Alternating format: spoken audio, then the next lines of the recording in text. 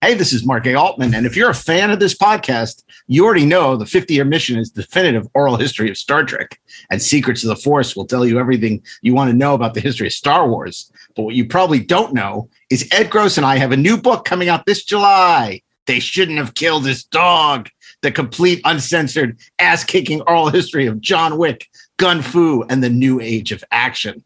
Coming from St. Martin's in hardcover, digital, and audio. You can order it today. Welcome back to the 430 Movie. We got our expert programmers here to curate fantasy theme weeks of classic films. From 1998, film directed by Steven Soderbergh called Out of Sight. Yes. Soderbergh directs it with such a sort of confident, self-assured style. Lex Luthor in Superman. What is it about Gene Hackman that... His performance, it's off the charts, but still in reality. Fiendishly gifted. 1981 Sam Raimi opus, The Evil Dead. Oh, yes. Right? Fine choice. Sam Raimi invented entirely new ways to get shots that should not have been possible with the amount of money that he did not have. Charade. Yeah. Oh, so directed good. by Stanley Donen. It's a textbook screenplay. It's just effortless, and there's not a wrong note in this movie. Can't say enough great things about it. We'll be back next Friday with an all-new episode of the 430 Movie, wherever you listen to podcasts. Join us now for the 430 Movie. The 430 Movie Podcast is available weekly wherever you listen to podcasts and on the free Electric Now app. Download it today. Hello and welcome to Best Movies Never Made, the podcast where we talk about interesting and infamous movies that never made it to or through production. Most of the time, the movies you're trying to make don't get made. Like 4 of them may happen, 1 of them may happen, none of them may happen, and I'll be attached to 3 more things by end of summer. Turn the script into something resembling like Unforgiven with Conan. Yeah. Sadly, the rights expired and the whole thing just like went away overnight. New episodes will be available every other Monday. We won't see you at the movies. Best Movies Never Made, as featured in Entertainment Weekly, is available wherever you listen to podcasts and on the free Electric Now app.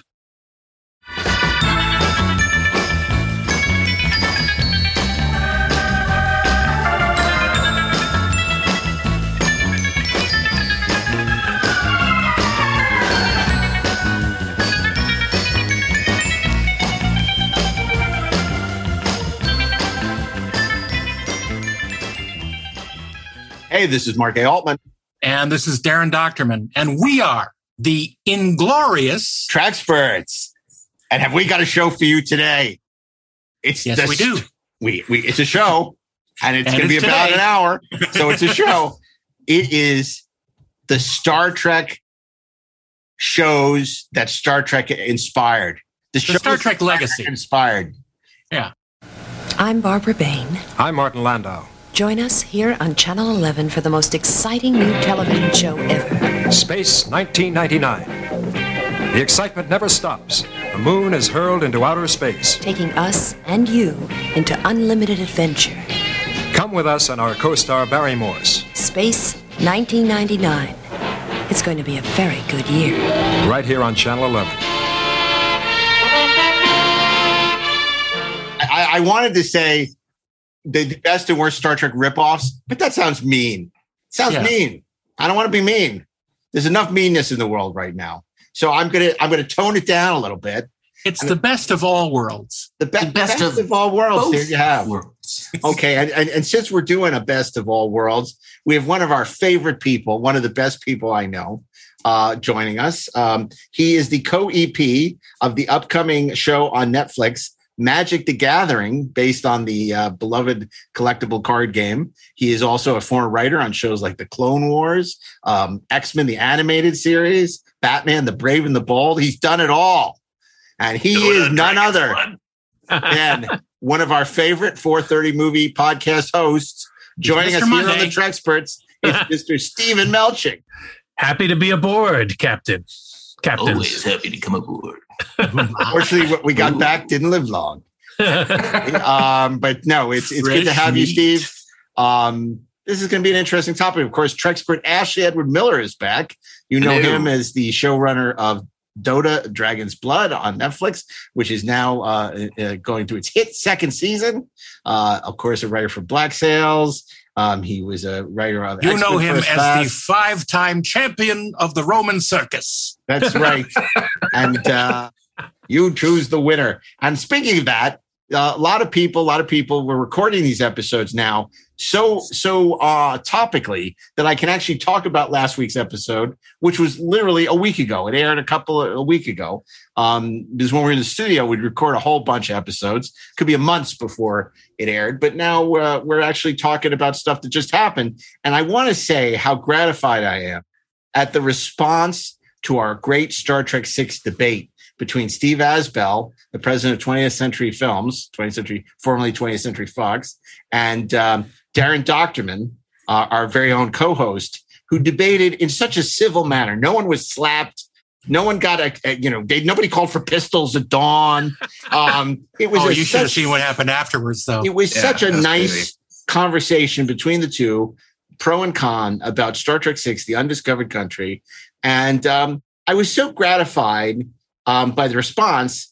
A lot of people, Darren, and you had the harder job, no question. Now you had the harder job as a con no sing. Basically saying that you didn't like you're not a fan of the movie, why you're not a fan of the movie, articulating that. And I was really gratified to see so many responses from our listeners on Twitter, on Facebook, emails, things like that, where they all said, I'm a fan of the movie, but I really felt Darren made some great points.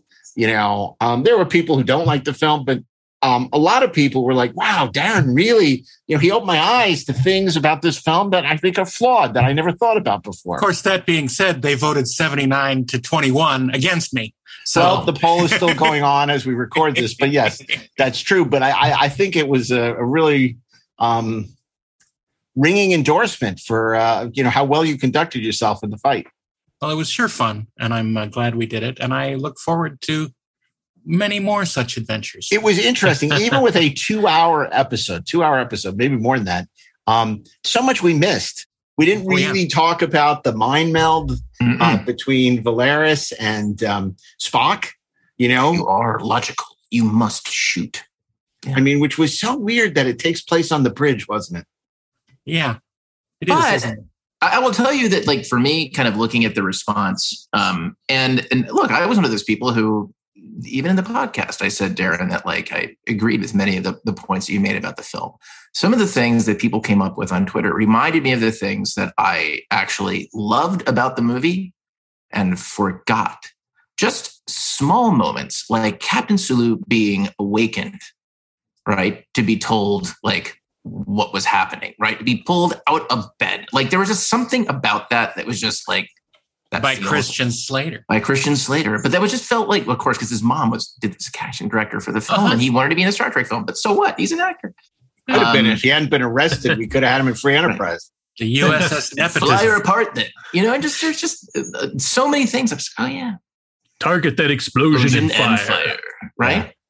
But it was interesting because you guys didn't really talk much about Kim Cattrall, who played Valeris. Which was basically originally supposed to be Solid. Wasn't any time. 2.5 hours. And, it's funny. Steve would have known this. I was surprised how many people didn't realize that the famous quote from Star Trek VI, "Don't wait for the translation, answer me now," which we've talked about, was Adlai Stevenson at the UN talking to the Soviet ambassador. And people thought, oh, no, this was... People didn't realize that. So even, we're talking about, oh, my God, there's so many references to contemporary politics and history and movies and Sherlock Holmes. But it's even funny, some of the references. That really bothered me at the time because they were so forefront in my mind when that movie came out. But I guess maybe an audience today wouldn't have those frames of reference. So they don't. They don't know who Guess Who's Coming to Dinner is. They don't know that that's a Stanley Kramer movie with Sidney Poitier. Can you believe how little at the Oscars they did on Sidney Poitier? I mean, God, that man was a freaking legend. And I mean, that in memoriam section was an embarrassment where they had the singers singing and doing an upbeat song. Spirit in the Sky. It was like Guardians of the Galaxy. In memoriam. Little on the nose. Yeah, really bad. Really bad. Oh, and especially, I mean, it has old lyrics about, what with Jesus too, which I'm sure some of those people like Peter Bogdanovich probably didn't love anyway. So, enough. But Darren, the whole point of this was to congratulate you on a really great debate, great fight with Steve Asbell. I had a great time, and And the great thing is I didn't prepare one whit for it. Really? Is that true? It was totally off the top of your head? Totally off the cuff. Wow. Well, imagine if we had Steve do it. It'd probably still be going on. He'd be so prepared. And if you look at this graph, you'll notice clearly clean their chronometers. I hope that's another thing we didn't talk about. The whole Colonel West thing, which was a take on Colonel North, which was the Iran-Contra hearings that was going on at the time, and how that was such a direct reference to that. That was Rene Auberjonois who was playing that role, Colonel West. He's part of the conspiracy, Colonel West. But what about all the sets they repurposed from Next Generation? Well, we didn't really talk about that either. A little bit. Yeah, we did. We did. Not a lot. Just enough. Yeah, it was like we talked about how like so all the production things. Anyway. Yeah. Okay. There you go. So, but some of us still like that movie. Yeah. Speaking of cheap. Well, look, it's interesting. Obviously, for a show that was never particularly successful, Star Trek sure spawned a lot of imitators, didn't it? And that's what today's show is going to be about. It's about the shows, good and bad, great, mediocre, entirely adequate, that were spawned in the shadow of Star Trek. And I know there are a lot of them. These are shows that, for whatever reason, tried to ape the Star Trek formula, capture the magic.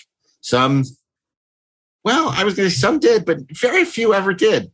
Most of these are short-lived series and very esoteric. So I'll be curious to hear if you guys have some series. Let's start with the ones you like before we get maybe some that you don't like. Some of your favorite Star Trek imitators. And I'm going to start with Steve Melching. Seems like the 4:30 movie, Monday. except it's Trek.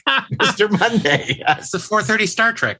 Well, I guess I would probably start with one of the first imitators to come along. And, the Star Trek formula is a brilliant formula for a TV show where you've got this core cast of very vivid, distinct characters, especially for an episodic television series, the way pretty much all TV was back then, where every week they have a new adventure. So you take that same group of characters, into a new place or a new environment where they interact with new people and have to solve a problem. And of course, the show that I am thinking of is the great Space 1999. Staying here in Alpha with everybody, I'd already accepted that.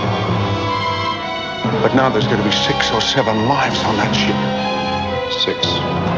Well, I should be one of those 6, Commander. Because if anyone can get them somewhere, I can.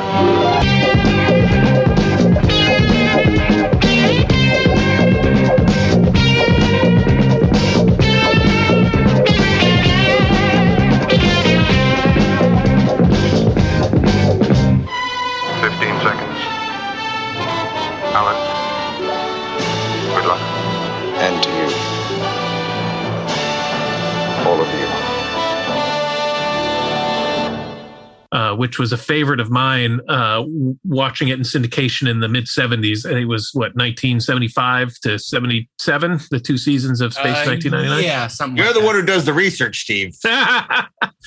And I think, for the most part, it's a really successful imitation of Star Trek. Rather than a starship, they're on a moon that is somehow our moon that have been blasted out of Earth's orbit due to the detonation of nuclear waste on the dark side, sending it on a random, careening across the galaxy, where every week it somehow passes close to some new mystery that the crew gets involved in. But I always found it a really compelling show. It is so. First of all, it has one of the great theme music main titles of all time. That theme music and the opening title sequence is fantastic. It's got a terrific cast led by Martin Landau, and absolutely stunning costume and set design, which is probably on par with the Star Trek original series costuming and set design. Andy, what kind of a show is this? I love those uniforms, those color-coded uniforms with the one sleeve that was a different color, and those beautiful, stark 2001-esque black and white sets of the moon base, and the Eagle spacecraft. Just a terrific design. Obviously, very much influenced by 2001 as well as Star Trek. But I think a really compelling and frankly scary show. There was an episode that everyone talks about, Dragon's Domain, which is still, was probably the most traumatizing episode of television I saw as a child. Absolutely terrifying. I would have nightmares about that creature. Just a wonderful show. And, there's a great new book. I don't know if you picked up from one of our favorite guests here on the podcast. You may recall David Hirsch joined us to talk about Space 9. His new book called To Everything That Might Have Been, The Lost Universe of Space 1999. And it's a look back at the history of Space 99. They unearthed a bunch of documents about the early history and evolution of the show from UFO Season 2, what became Space 1999. It's a really great book. I just started reading it. I want to give a plug out. It's not one of my books, so but I'm going to plug it anyway. And I doubt I'll ever be writing a Space 1999 book. So way to go, Dave Hirsch. That sounds great. Yeah. So that's a great pick. Obviously, we're fans of Space 1999 here on the show. We've talked about it a bunch. Darren, you've talked about this, and I think it's really interesting. Space 1999, as much as it was influenced by Star Trek, and that's certainly what Lord Lou Grade and a lot of the stations that picked up the show in the United States wanted, it was a huge influence unintentionally on Next Gen. So it influenced Star Trek back. I mean, you look at those costumes specifically in the first season, and they're completely related to the one-piece sort of jumpsuits in Next Generation. And I think the fact that it was a group show. It wasn't just Koenig and Dr. Russell and Barry Morse and ensemble. Victor Bergman. But it was a big ensemble and much more of a sense than original TOS. And it has that strange sort of British calm to it that has an underlying creepiness that you were talking about earlier. And it's just the music itself is sort of very unnerving, and the sort of mixture of the miniatures and the interior live action is a real strange combination that sometimes the actors seem a little more like puppets in keeping with the supermarionation history of the producers. So it's a very strange show in terms of its tone, because it has that creepiness and that unsettling quality to it. I want to ask you. Well, actually, that's what I want to ask you, because obviously, people make fun of it because it's such an outrageous premise. The Earth is hurled out of Earth's orbit, but everyone's fine, and it's going from planet to planet, solar system to solar system every week on going on these adventures. But if you get past that, as the guys alluded to, it's a very creepy, mysterious, weird kind of milieu. Do you think that something like Enterprise could have really tapped into that Space 1999 did so well? The sense that, or even Voyager, that we're out there, there's no one to help us. It's scary. Space is a scary place. And, we don't know what we're going to see or experience and how we're going to even survive. I think first of all, I always, and maybe it's because I was a kid, but I always loved the premise that the moon got blown out of orbit and somehow was hurtled across the cosmos, and everything was cool. I mean, it's a cool idea, man. And look, when you're 8 years old, you don't know any better. You don't know that that's nonsense. You don't care. And frankly, if you watch that now, you don't care. It's just because the cool factor is so high. And what was smart about it is, they never tried to undermine or undercut the seriousness of their own premise. Everybody who was on that show fully committed to the premise. They fully committed. At least in the first season. Well, yeah. But there was still this notion that they were on their own, that they were helpless, that the universe was a frightening place, that the only defense against it was their own competence, which I always loved and I always resonated to. And, you know, Martin Landau was great. And I think the reason why I don't know that you could capture that with a Voyager, or frankly, even like with a Battlestar Galactica, simply because, and it's a strange distinction to make. But what I think undermined those shows in a way was the fact that they had direction. That, you know, Voyager, for example, especially was trying to find its way home to Earth, you know, and because of that, it's like the mission-oriented nature made them feel more in control of their own destiny. Right. Whereas with Space 1999, anything could happen. And it was truly a survival story. That's what it was. And they were hoping against hope that maybe something could happen that could get them home. One of the great things was that they aren't on a fancy starship. They're in a bunch of aluminum boxes on the surface of the moon. So, and you know, windows break every day on the moon, and it's dangerous. It's not this cushy cabins that you have replicators in. There's really a really good chance that everything's going to be screwed up really soon. Yeah, you know, I think what's also interesting about Space 1999 is it was overtly a Star Trek ripoff. I mean, they were pretty much admitting that from the get-go. You know, that famous cover of Star Trek versus Space 99 of Q magazine, you know, is Space 1999 the next Star Trek? Right. You know, they were trying to, you know, leverage the success of Star Trek. And in fact, I think all of us discovered it because we were hoping against hope this would be the next Star Trek in a way. And it wasn't. But, you know, one of the things Hirsch had in his book, I guess when they were looking at early casting choices that ended up going to Martin Landau, one of the people on their list was William Shatner for Commander Koenig. Obviously, they didn't make him an offer or they didn't get him, but so interesting that he was on their list, particularly considering Martin Landau was on the short list for Star Trek.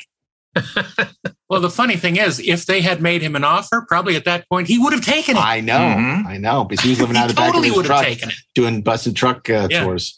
The other thing that Space 99 really had going for it that Star Trek doesn't is the amazing guest stars, because they shot in Britain, and there was back then there was a lot less of the bifurcation between film and TV. Like, you know, big film actors would do TV, you know, whereas here you didn't get that.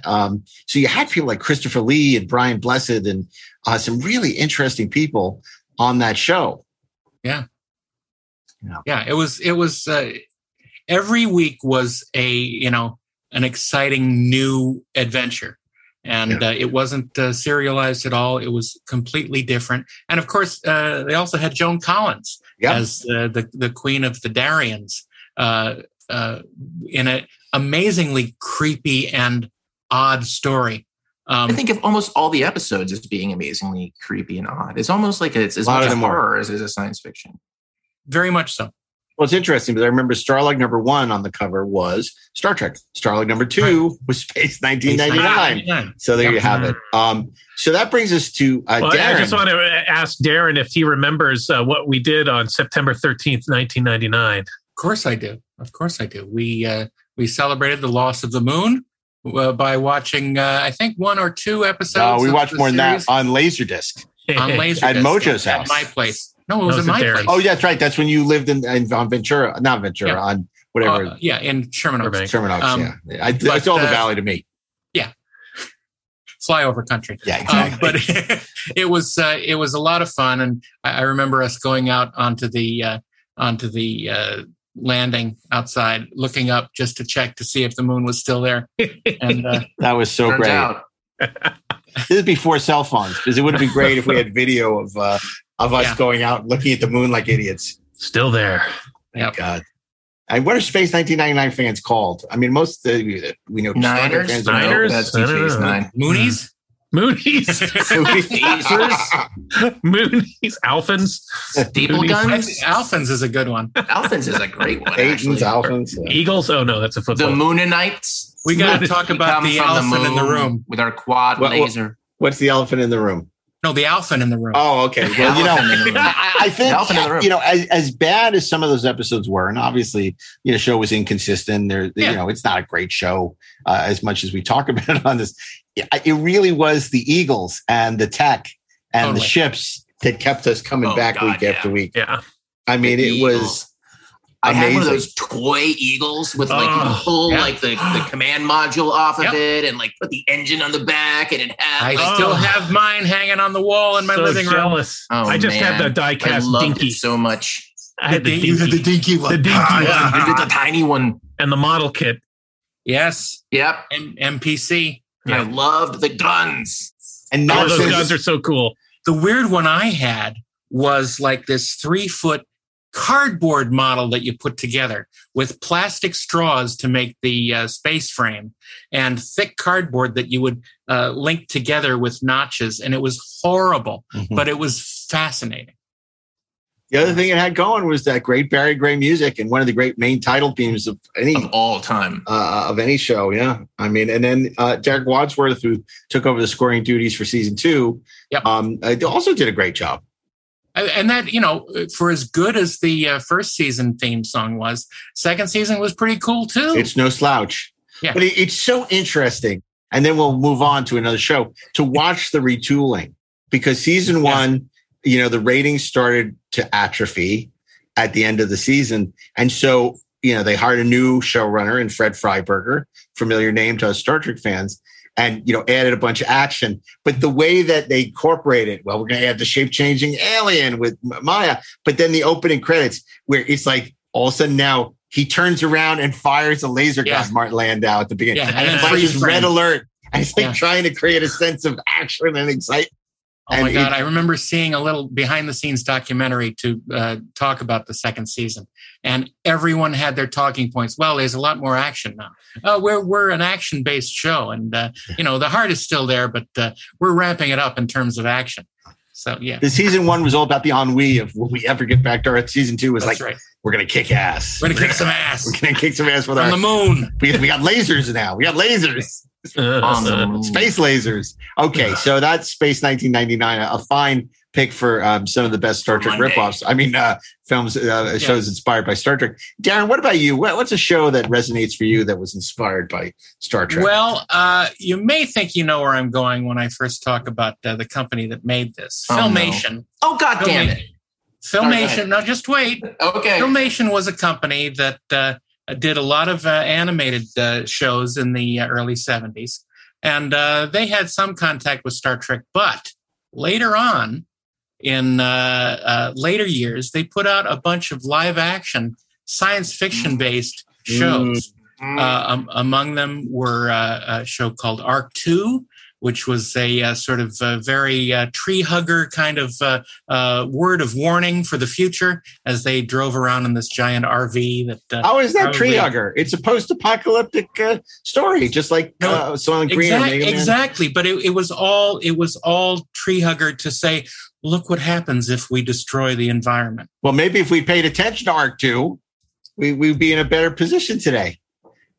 Well, and we'd have more chimpanzees, chimpanzees running around in uniforms. But after that, in 1977, Norm Prescott and Lou Scheimer made a show that on the surface is really cool.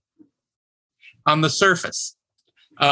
In reality, it's something quite different, but it's still enjoyable memories for me. It's called Space Academy.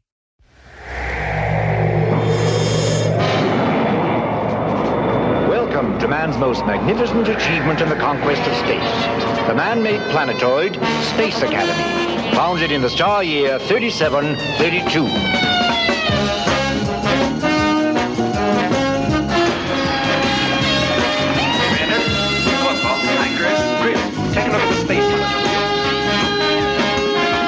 Here we have gathered young people from the farthest reaches of all the known worlds.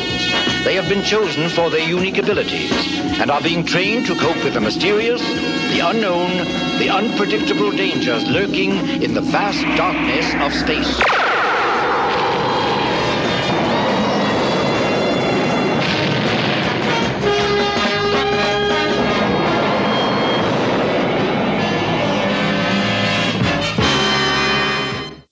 Yes. And apparently Space Academy is located on this asteroid that's floating around somewhere in space. We don't really know where, but it has asteroid. It has cool spaceships flying around. Space Academy itself is a grand collection of plastic cups and bowls glued to this fake rock, and of course the oldest fake rock of them all, Jonathan Harris, stars as Commander Gampu, the head of Space Academy and the chief professor of spaceology that teaches this young group of young people, including the unfortunately named Rick Carrot as Chris, our favorite. Well, I knew that Jonathan Harris liked carrots. Oh dear. And the lovely and talented Lucy from the early Charlie Brown specials, Pamela Ferdin. Brian Tochi played a character called Tigar, and a distant friend of ours, Eric Green, was a child actor at the time. He played a character called Loki, which was, or did they pronounce it Loki? And he was a fascinating younger character who was sort of alien, sort of. Yeah. But it was a fascinating, it was a typical Saturday morning show that was definitely aimed at kids, apparently by kids. The stories weren't all that complex or interesting, but man, the spaceships flying around and the sets were kind of cool, and seeing Dr. Smith with a horrible hairdo was really an interesting thing to see. But it's a great memory from when I was a kid, and of course they had a robot that rolled around, and everyone was friendly with him. And this isn't that different, is it, Steve, from what happened with Space 1999, where they completely retooled it? Because of course, we had Jason of Star Command and Space Academy, which were pretty much the same show in some ways. Well, yeah, Jason of Star Command came later.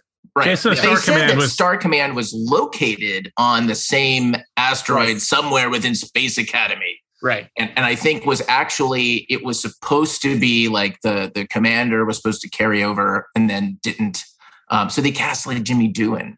Yeah. And Sang-A Peoples wrote a bunch of those episodes. That's correct. Yeah, because Star Command was followed. It was kind of a sequel series, I guess, that came out the following year. Danger hides in the stars. This is the world of Jason of Star Command. A space-age soldier of fortune determined to stop the most sinister force in the universe. Dragos, master of the cosmos. Aiding Jason in his battle against evil is a talented team of experts, all working together in a secret section of Space Academy. Jason of Star Command. And it seems like Jason of Star Command was a reaction to Star Wars. If Space Academy was sort of inspired by Star Trek, they're like, oh, Star Wars is all the rage. It had come out the year before. It was still probably in theaters. And they're like, okay, we got to retool this and make it more Star Wars-y. Star Wars. Yeah. And you definitely see that with some of these shows where Star Trek becomes less of an influence. And clearly Star Wars, certainly something like Battlestar Galactica, Star Wars is much more of an influence than Star Trek. Although I think that's kind of an interesting amalgam of the two in a way, where you've got this this iconic starship on a journey across the stars, a lonely quest. But it has all the action of the Star Wars. Because of course, if we're to believe the legend, it was in fact Galactica was developed years before Star Wars, rather, which I think is the truth. Though I do think that a lot of changes were made to get it to actually be bought.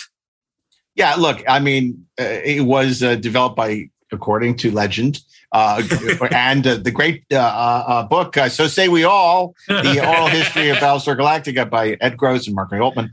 But it was a show called Adam's Ark, and it was basically Noah's Ark, except instead of sending animals into a flood, a bunch of the world's greatest scientists and most important people were basically sent off of Earth before it's destroyed. And so Star Trek, you could argue, was very much an influence on Glenn Larson's Adam's Ark. And then, he retooled that after reading the script for Star Wars, because it was bouncing around Universal, because after American Graffiti, George Lucas was trying to get Universal to do Star Wars. So Glenn Larson read it, knew it was going to be a hit, and then was already working on getting Universal and ABC to do what was now Battlestar Galactica.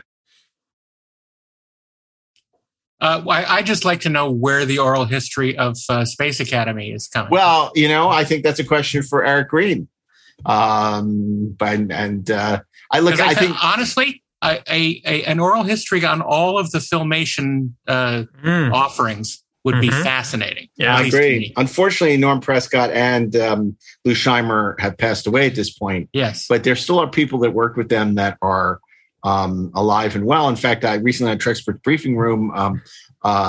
Peter and Lisa had Bill Reed on, who's one of the directors. So there is a chance to still, I think, cover that material. But I have such fond memories, particularly more so even of the shows than the weekend before the Saturday morning lineup debuted, where they would be promoting the Saturday morning lineup and the TV guide ads, new show, Jason of Star Command on CBS. And it was like, ooh, Jimmy Doohan in space. That's back when I thought that was exciting. Yeah, no kidding. Wasn't it NBC? I think it was CBS. No, CBS. Huh. Yeah. I love that show, man. I keep seeing the blue and red N next to it. Maybe I'm just remembering wrong. The channel from Super Friends and Scooby-Doo on ABC, which was over ABC. to CBS. Get over to CBS. Yeah. So Ashley, are you a fan of Space Academy? I lived for Space Academy and Jason of Star Command. I lived for them. Obviously, Star Trek occupied a place in my heart that no show will ever occupy. But at the proper age, right? That was Star Trek for me. Yeah. For kids. Yeah, exactly. It was just it hit me right in the sweet spot. And I didn't care that it was the same damn asteroid in Jason of Star Command that it was in Space Academy. And I didn't care about the special effects or any of that. I just kind of cared that there was Scotty, and except he didn't sound like Scotty, and there were he had 1,000 accents. Sid Haig. Totally. He could play everybody. Right, Sid Haig as the baddie. I just dug it. Look, man, it was science fiction on television. We take this so for granted in 2022 that it's just ubiquitous, but it wasn't goddamn ubiquitous in 1970, whatever the hell. It wasn't. There was so very little of it. What we got, it was being thirsty in the desert, and somebody's here is a nearly empty bottle of Zima, and just here's a couple of drops. Got some backwash in it, but you're going to drink it, goddammit. But you're going to love it. And the thing is, it's not just that you love it, you appreciate it. One of the funny things about it is that one of the main writers on Space Academy was Alan Duchovny, who was the producer of Tom Corbett's Space Cadet in the early 50s. So there was a direct linearity between this other show that ostensibly informed Star Trek as well. Right. Yeah. So there's an interesting sort of link there. But what's so great is you start to see, well, it's not great, but you see the end of that era happening in real time because, of course, famously, and we're jumping ahead, Buster Crabbe, who had been in Buck Rogers and Flash Gordon in the serials. A porn star name. He guest starred on the first season of Buck Rogers. Yeah. And he has that great line to Gil Gerard. I've been doing this since before you were born. Right. And, it's very self-aware and very meta, but it's super fun. That's part of the fun of that first season of Buck Rogers, which no one would argue was influenced by Star Trek.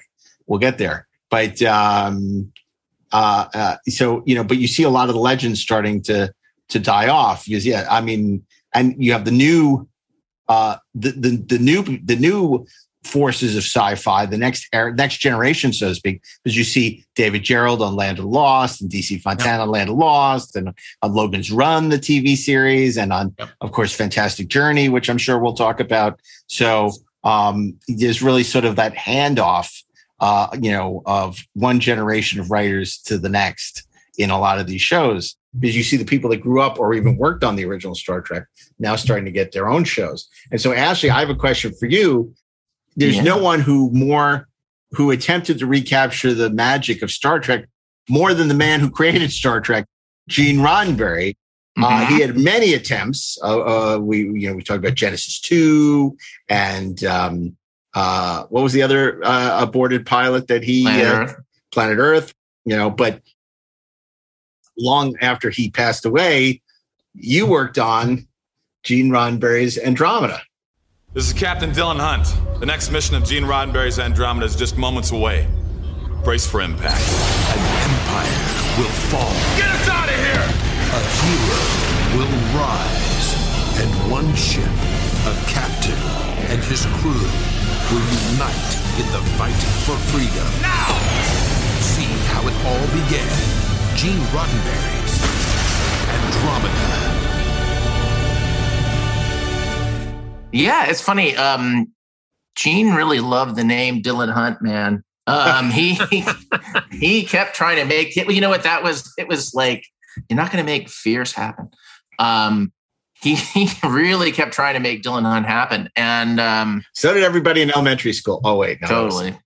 And finally, you know what we did? I mean, it was interesting working on a Star Trek show that was not a Star Trek show, with a former Star Trek producer who was trying to make it be Star Trek yet not. I mean, just the levels of meta on that show were just kind of off the charts. And also just being a Star Trek fan and going at something like that with all of the things that I appreciated about the original series, about the Next Generation, about Deep Space Nine, about all those things, but at the same time looking for ways to make it kind of feel different and feel like it's its own thing. And it's a tall order. But one thing I learned about it is that I'll say two things. Number one, we had a saying, and I think I've talked about this at some point, maybe on a panel. But whenever we would encounter a story problem that was difficult, that was challenging to get past, we would ask ourselves, what would Gene do? And of course, we meant Gene Kuhn. But we did ask ourselves, what would Gene do? And the thing that it kept coming back to, though, and I think like that makes a show that feels like Star Trek is, it has to be about finding places and learning things about ourselves through others. It's about teamwork. It's about being competent.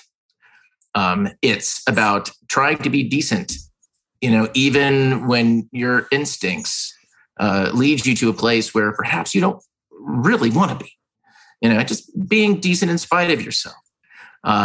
And that was a lot of what was at the heart of Andromeda, and I think is at the heart of a lot of the shows that we're talking about. We had that conversation just now about Space 1999. I think, look, you can't do a kid's show in the 1970s without making it about that sort of optimism and sort of be good and all that other stuff. You're not doing like the dark kids show in the 1970s. It was instructive to me for what makes Star Trek. I mean, because it very easily could have been an incredibly dark show where everybody cried all the time. And who wants to watch that? No one wants that. No, I guess not. Okay, so Ashley, which brings us sort of like, is there a show that you do love of that era that spoke to you in terms of trying to recapture the Star Trek magic? Well, it's funny because the show that I really wanted to talk about, we just talked about, was the sort of the 1-2 punch of Space Academy and Jason of Star Command. Yeah. And I think that there's just this period after the 70s. I mean, look, there's things that, that we could probably point to, but it's a question of is that more Star Trek or Star Wars? I mean, Battlestar Galactica clearly is more Star Wars than Star Trek. There were Star Trekian elements to it, but it just wasn't that. Buck Rogers was also, I think, you could argue that the second season was a little bit trying to be Star Trek, but we all know the second season. No, it's not a little bit. It's a lot of bit. I mean, it's a lot of bit with the Searcher, with all of those things. And and as much as we love Erin Gray, I mean, and who doesn't? She's a national treasure, and I'll fight you if you don't think so. But I loved the first season more. And so the second season was a disappointment. It's an EDS 104. Hello? Is anybody here? By Gideon's trumpet, a human voice. These markings remind me of Egyptian hieroglyphics. The Admiral is convinced that some of the crew are plotting a mutiny. What? Help me! They're trying to take over the ship! Stand back. You're under confinement. We're being watched. Enter, Master. As Erin told us on the podcast, she hated the second season because what happened was Bruce Lansbury, made this sort of campy, fun Star Wars wannabe, Buck Rogers, secret agent, sexy Erin Gray working with him, and it was, it was super fun. I loved it.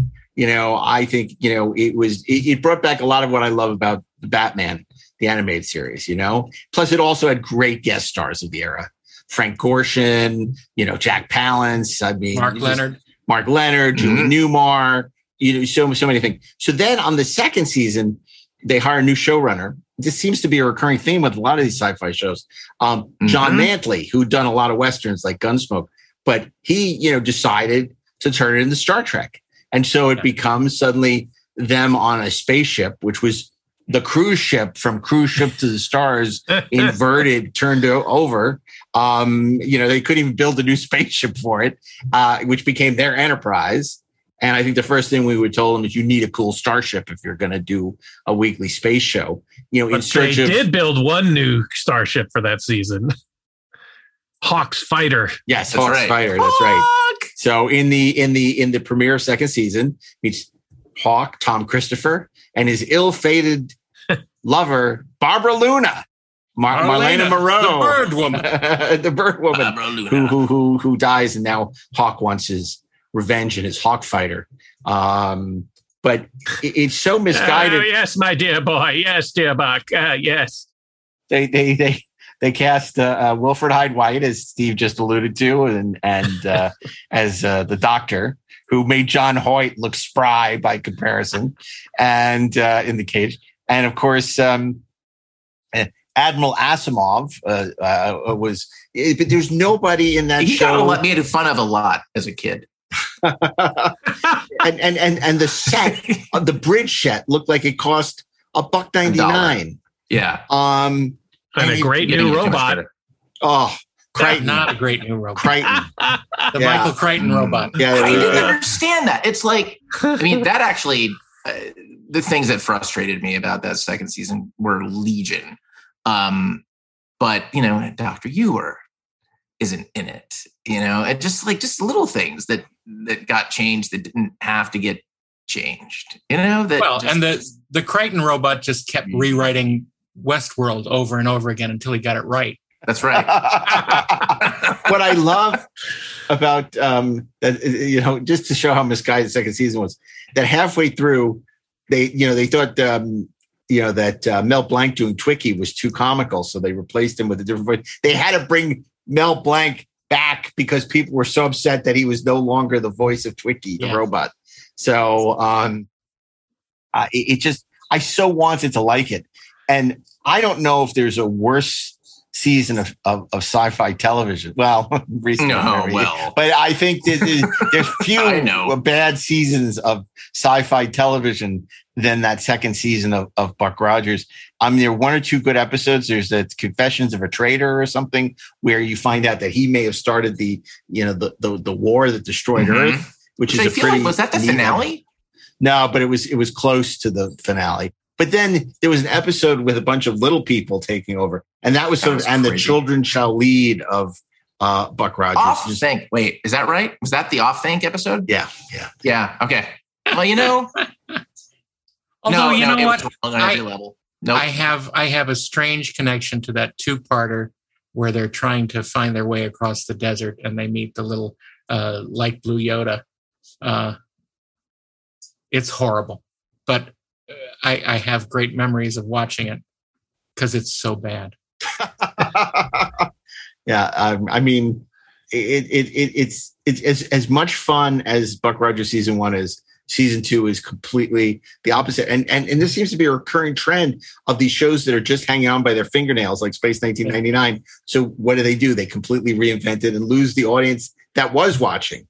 And it was the same thing with Buck Rogers. They reinvent it and lose the audience that they were watching. And a lot of that had to do with the fact that, Gil hated the show and was always complaining. And so, they bring and in the show hated Gil. And arguably, like it happened. I mean, they gave the damn show a different title, but Galactica 1980, I mean, is kind of the same pattern. Like it just, you could argue. Obviously, it's a different show, but but you're right. It's just, I mean, that, by the way, is as we were talking before about the fact that in the 1970s we didn't have that much. Yeah, right. I mean, that's why we watched all the episodes of Galactica 1980. That's right, because it was all we had. It was all that we had. It was all we had. 3 or 4 establishing shots of the Galactica to look forward to. Right. Sure, it's just. I guess who doesn't like flying motorcycles? It's not great. Yeah, it's pretty bad. Then, go ahead. I was going to just say there was my backups for things that I wanted to talk about was kind of the renaissance in the late 90s that coincided a bit with the growth of the syndicated. Well, let's come back to that. Let's come back to that because there's still a few key shows in the 70s and 80s that I want to hit before we get to the 90s. And it's interesting because next to Star Trek, probably the biggest influence, ironically, on sci-fi shows of the 70s, of all things, was The Fugitive. But yet, even with the influence of The Fugitive, you still see vestiges of Star Trek in both Logan's Run, the TV series, and Planet of the Apes, the TV series. I think a lot of that has to do with so many people who worked on Star Trek working on those shows. And they were both short-lived shows, but there's a lot of Star Trek to them. The idea of humans trying to, find common ground with the apes and Planet of the Apes, and Mark Leonard, of course, playing Urko. And in Logan's Run, you see time travel stories, which is one of the better episodes of Logan's Run. You have, an android, the lovable android played by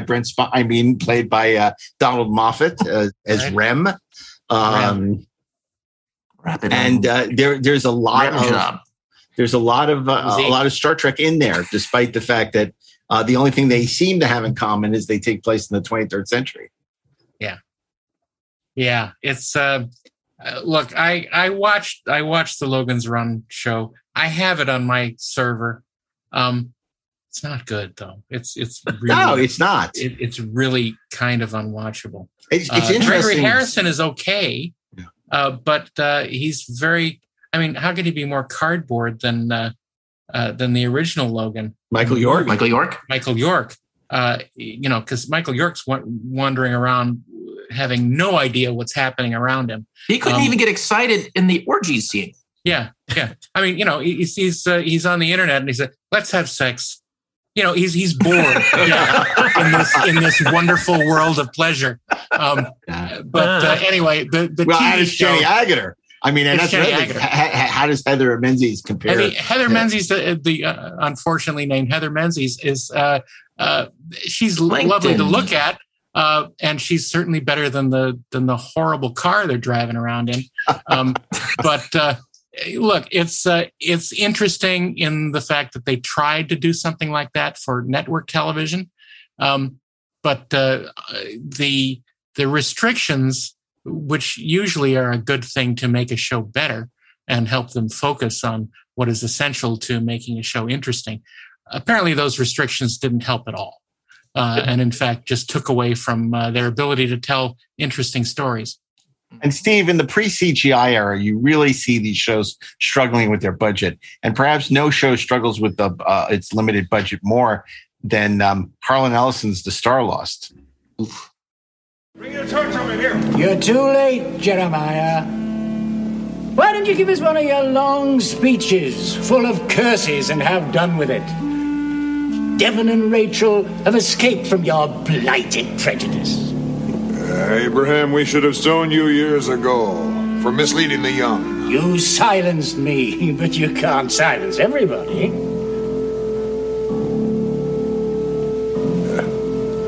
You think you're beyond punishment because you're old? I know the way that you put words into the Creator's machine. How long do you expect to keep us ignorant and full of fear? How long do you expect us to believe that death is beyond? Ever since Devon's safe return, beyond is a path to the unknown. Oh, too fearsome for us old ones, perhaps, but the young could follow it. My poor Rachel. Old Abraham, how does it open? Darth, we know not where it leads. Yes. You mean Cordwainer Bird's The Star? Yes, Cordwainer Bird's. I'm trying to remember if I actually ever saw that. I'm certainly aware of it, but it's not one that made an impact, I have to say. Interestingly enough, that show made a bigger impact on me because it came before Space 1999. It was in, was it 72 maybe? Yeah, I think so. Early 73. Keir Dullea. 73, 74, yeah. Yeah. Keir Dullea, who I was familiar with because I'd seen 2001 at this point.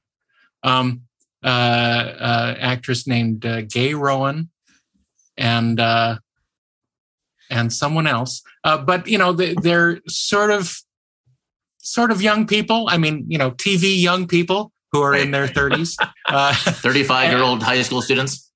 But you know, it for those who aren't familiar with it. It starts the story of Devon, who is this sort of he's like a farmer.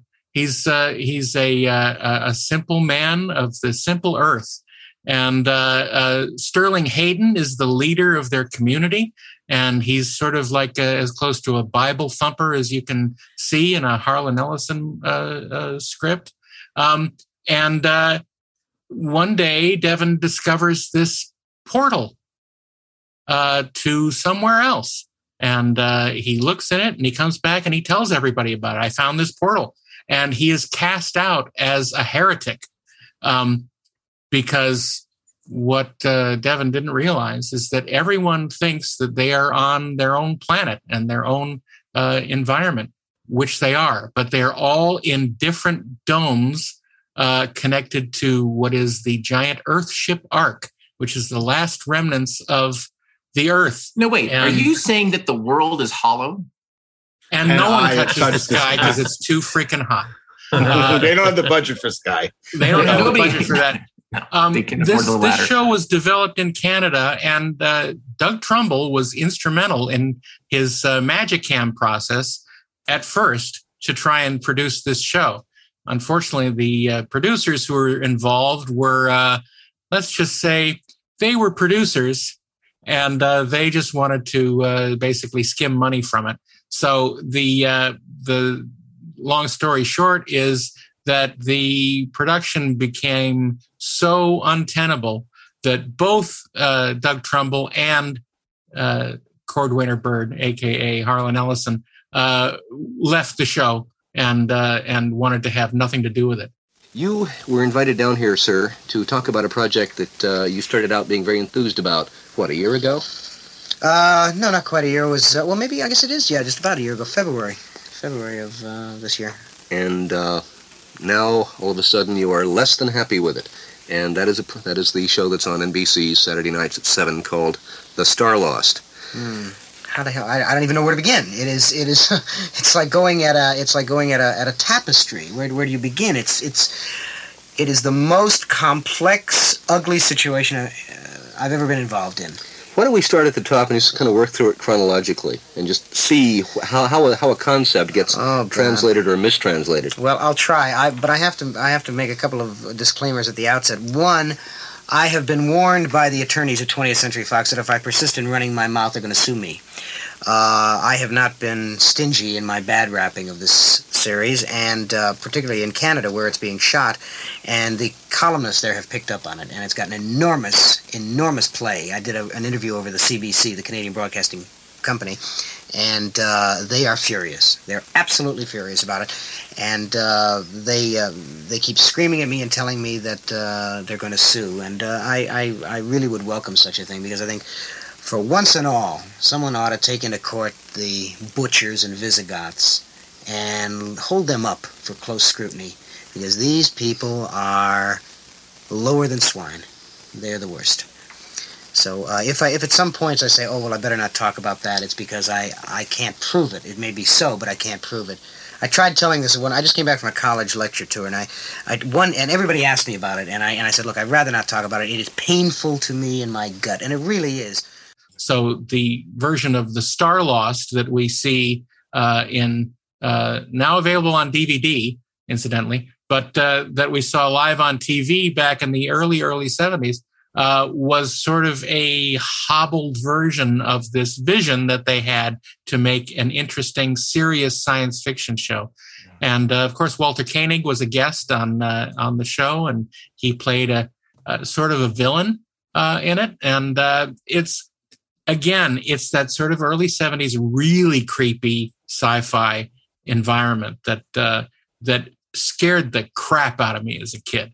But because of that, I've never forgotten it. Well, it's interesting because Harlan once again attracted all this great talent like he did for the original Star Trek, and a lot of Star Trek veterans, Shimon Winselberg, John Meredith Lucas, Paul Schneider, and even Ursula K. Le Guin, you know. But if you want, and obviously we can't spend the whole episode talking about the Star Lost, but I have to say, if you haven't heard, and I think it's probably available on the internet somewhere, Harlan Ellison talking about the rise and fall of the Star Lost on Hour 25, which was a popular science fiction radio show. That was before podcasts, there were radio shows. And Harlan was a guest on Hour 25. And he talked about the saga of the Star Lost. And it is one of the most entertaining, hysterical things. I mean, as somebody who now has worked at TV for a long time, I just found it really instructional and unfortunately prescient. And on the Amazon Kindle bookstore is a graphic novel version of Ellison's novel of the Star Lost. He calls Phoenix Without Ashes, and it's available on there, and it's really fascinating. It kind of shows where the show could have gone had they all taken it seriously and given it enough support. I think that's what he talks about. He's talking about, I had this very poetic title, Phoenix Without Ashes. You know, it's a metaphor, and they changed it to the dumb Canadians, the Star Lost. They changed it to Star Lost. Yeah. So pretentious, yes, but I like it too. Yeah, I do too. I think it's very cool. So, Steve, certainly, the 70s offered a lot of interesting, sci-fi shows. Obviously, spin-offs of popular or semi-popular movies. It offered us Star Wars ripoffs. It offers IP like Buck Rogers. But is there anything more bizarre than Richard Benjamin in Quark? Oh, God. Gene, you can best serve the mission and the Confederation by staying aboard. I want you to ready the ship for an escape at a moment's notice. But, Commander... Face it, Spacehead. The commander's afraid you'll get him killed down there. Just a little robot joke. As this is a suicide mission, I can't order any of you to come with me. I can only ask for volunteers. As a Vegeton, death holds no threat to me. I don't know the meaning of the word fear. Ask me. I'll explain it.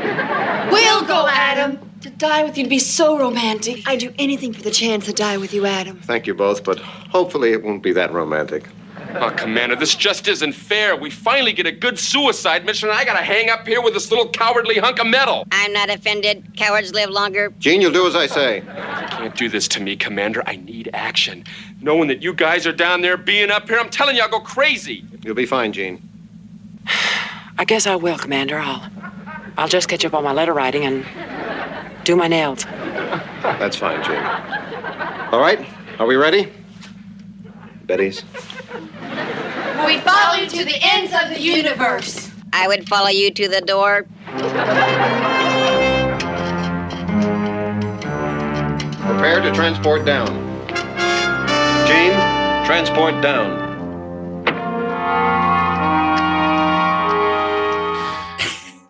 Yeah. Not in the 70s. Yeah, Richard Benjamin, probably best known for domestic dramas or light dramas or things and like being the husband of Paula Prentice. Yeah, being the husband, or from the great Diary of a Mad Housewife. Yeah. Again, this is another show that didn't particularly appeal to me. I thought you were going to go in a different direction in the 70s, a show that I am very excited about. But I don't have a lot of memories about Quark, except it being not a show I wanted to watch when I was 11 tell years us old. what it was about. Well, it was about this ragtag crew on board a space garbage truck, basically. Yeah. It was a garbage cow. Yeah. No, we're not saying that it's Not to be confused with garbage. Salvage One. Right. Not at all to be confused with Salvage One. But it was a wacky sort of, it was labeled as a comedy. It wasn't really funny. And it had, strange characters. I believe there was a pair of twin alien girls. Yes. There was a sort of was there a bald scientist type character? Honestly, I've only seen a couple of the episodes before, and it wasn't for me either. Actually, can you help? It. I can, because look, again, these things hit me at exactly the right age. Should have gone to the right place. Right? Again, I was thirsty, man. It's like I needed it. It was like a drug. It's like, okay, I got it. It's like, I don't care if it's a dirty needle. Give it to me. It's just I loved Quark, man. And when you said the twins, I went, oh yeah, the twins. Like, I mean, come on, like. Well, it's funny. That's the only thing I remember. Right? Like at that tender age, there was just sort of something about it. And it was like, it's like, okay, yeah, this is like Star Trek. If Star Trek were weird, it happened on a garbage truck. And like Richard Benjamin or the cat. It's almost like everything about it was the anti-Star Trek. And it was so like the anti-particle of Star Trek. Anti-Star Trek. That it wrapped back around to kind of being Star Trek. It just in this really bizarre way. I remember like there was a robot. Like it was just Richard. I can't even tell you how inappropriate Richard Benjamin was as the captain of anything. But by God, it was like I waited, man. I waited to watch that show. Like, I mean, he's no Seth MacFarlane. No, he's not. I mean, and you know what? In a way, like Quark is kind of a precursor to the Orville. Like it really is. Yeah, it's like, and you can tell, like there was something about it that just sort of felt like, again, I'm 8-9 years old, that just kind of felt smart and different and just weird. Like you can tell, like when somebody is doing something different than what anybody else is doing, like you can feel it. It's like there wasn't another show that was like it. And I was always looking for that stuff, man. And usually these shows, like, they lasted like a couple of episodes. They were infamously like this was 8 episodes. This lasted 8 episodes, right? Like there was a show, and it was like not inspired by Star Trek, but it was a science fiction. It was like the Gemini Man, right? That was basically like the spy show, and it was like he could turn invisible, but it was like the two like rings or the watches and all that. It was a watch. Yeah, it was an Apple Watch. And I have no idea if that show makes any sense or if it was any good, but I didn't care. Because at the time, like it was just a big idea that appealed to me. Well, it wasn't that big an idea because it was basically it was the same thing. The Invisible. Well, they did the Invisible Man with Dave McCallum, the year which before, was essentially which didn't the Gemini work, Man. and then they retooled it as the Gemini Man with Ben Murphy, and it lasted about as long. So another, again, it's like it's Murphy's Law. Right. Now, and then of course Tim Thomerson played Gene and Gene in that's right. Quark, in all 8 episodes. But the most interesting thing I think about Quark is it had a great progeny. It was the brainchild of Buck Henry. So, I mean, I assume we were all big Get Smart fans at the time. Mm-hmm. You would have thought, Quark's going to be great. You know, it's like he turned his 10 secret agents, now to garbage men in space. But custodial you would engineers. think it would have been better. You would have thought it would be better. But Steve, you mentioned that there was a show in the 70s that you want to talk about. I can only assume that is, the before there was Next Generation first run syndication, there was the extremely unpopular Star Maidens. A society ruled by women. This perfect condition existed as long ago as 1,000 orbits, when our planet Medusa belonged to the solar system of Proxima Centauri. These were the golden years of our history. Led by the Grand Council of Women, we had created a world of intellect, of leisure, and of advanced technology where the menial tasks and some others were patiently performed by our men. Then came the great comet Dionysius.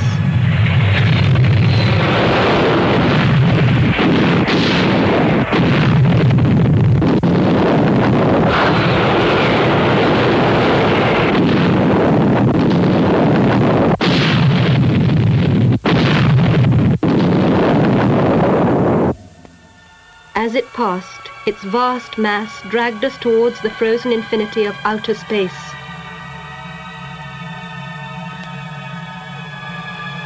Slowly at first, giving us a chance to plan and build the cities we know today deep under the surface, before Medusa was finally encased in a blanket of ice.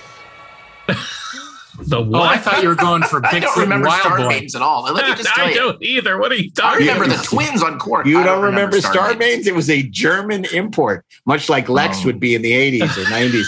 But you are way ahead of me, my man. But the less said about Star Maidens, the better. But it had Star in the title. And that's about the only good thing. Other than it was about Star Maidens.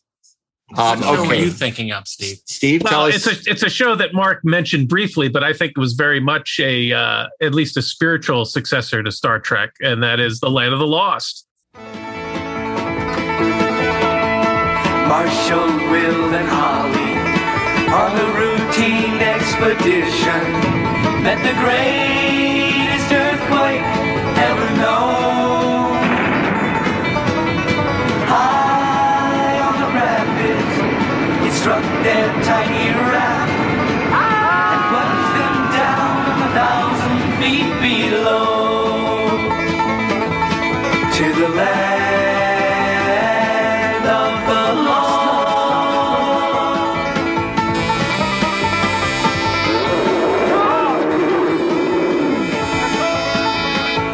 Come on, get out of here. Come on, Holly, let's go. To the land of the lost. To the land of the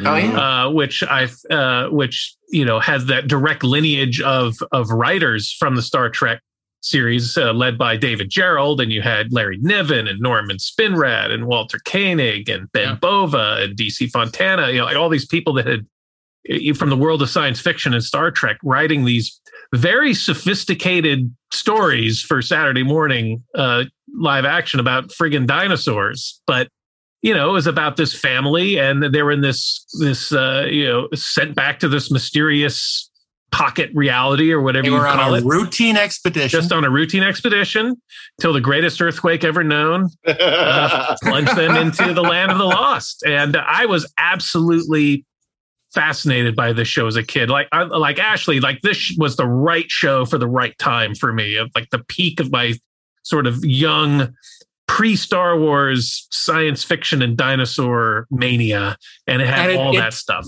It fueled your hunger for banjo-based theme songs. Absolutely. I love this show, and I love dinosaurs, and I think I think in a lot of thematic ways, in a lot of storytelling ways, it is a successor to Star Trek or a descendant of Star Trek. And of course, Walter Koenig came up with the idea for the speaking sleestack, Enoch, who came from the future and ran the pylon room and the gate of time and whatever.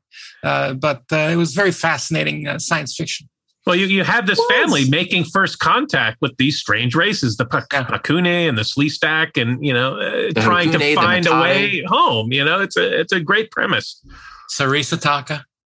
It's amazing that they chose, what a mistake, to go the comedy route with Will Ferrell, because Land of the Lost is not a show that particularly holds up well when you watch it now.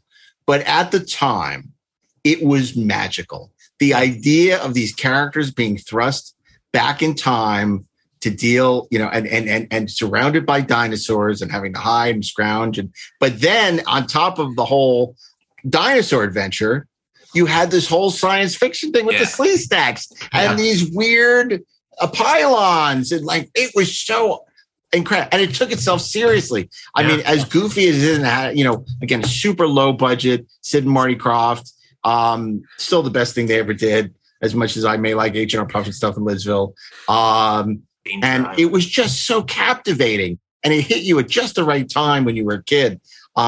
I guess because you were, and it would never, something like that would never work now. It was all on video and it was this really primitive stop motion. But my God, it was so stop motion and puppets. Yeah, it was so great. And but you can do a version of that show now that I think would actually be like, I mean, they did do a new version of it, which wasn't good. It didn't work. In the post-Jurassic Park world. Right? In the poster, exactly. We live in a world where somebody goes, they brain fart and they go, you know what? Kids love dinosaurs and they love trains. Dinosaur train. And then suddenly the Henson Company is making money hand over fist for basically nothing.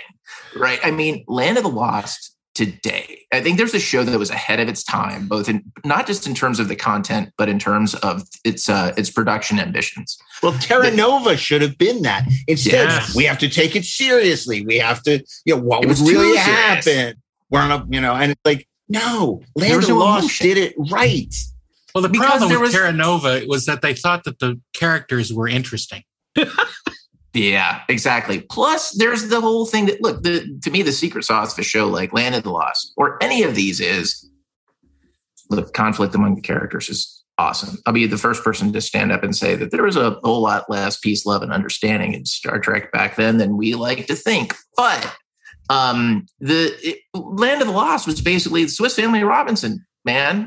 There was a familial bond. There was an affection between those characters that made us just, we cared about what happened to them because they cared about each other. And then you stack these big ideas on top of it. And a show like Terra Nova, or the efforts to kind of recapture something like that, it's all, everybody's an a-hole, man. And it's just, I guess sometimes that's okay. But it's completely missing the magic that was Spencer Milligan. It's just dreary. I didn't watch the new Lost in Space because I was never a big Lost in Space fan. I know a lot of people who really liked the new Lost in Space. Netflix spent a lot of money on it. So it was they felt they really did it right. It was a really great, entertaining show. I'd love to see something like that with Land of the Lost, whether it's a movie or a TV show. I think, it's what Roger Ebert said. Don't remake, the great things. Remake, the bad ones or the flawed ones. And Land of the Lost by no means is bad, but what they could do with the technology of today.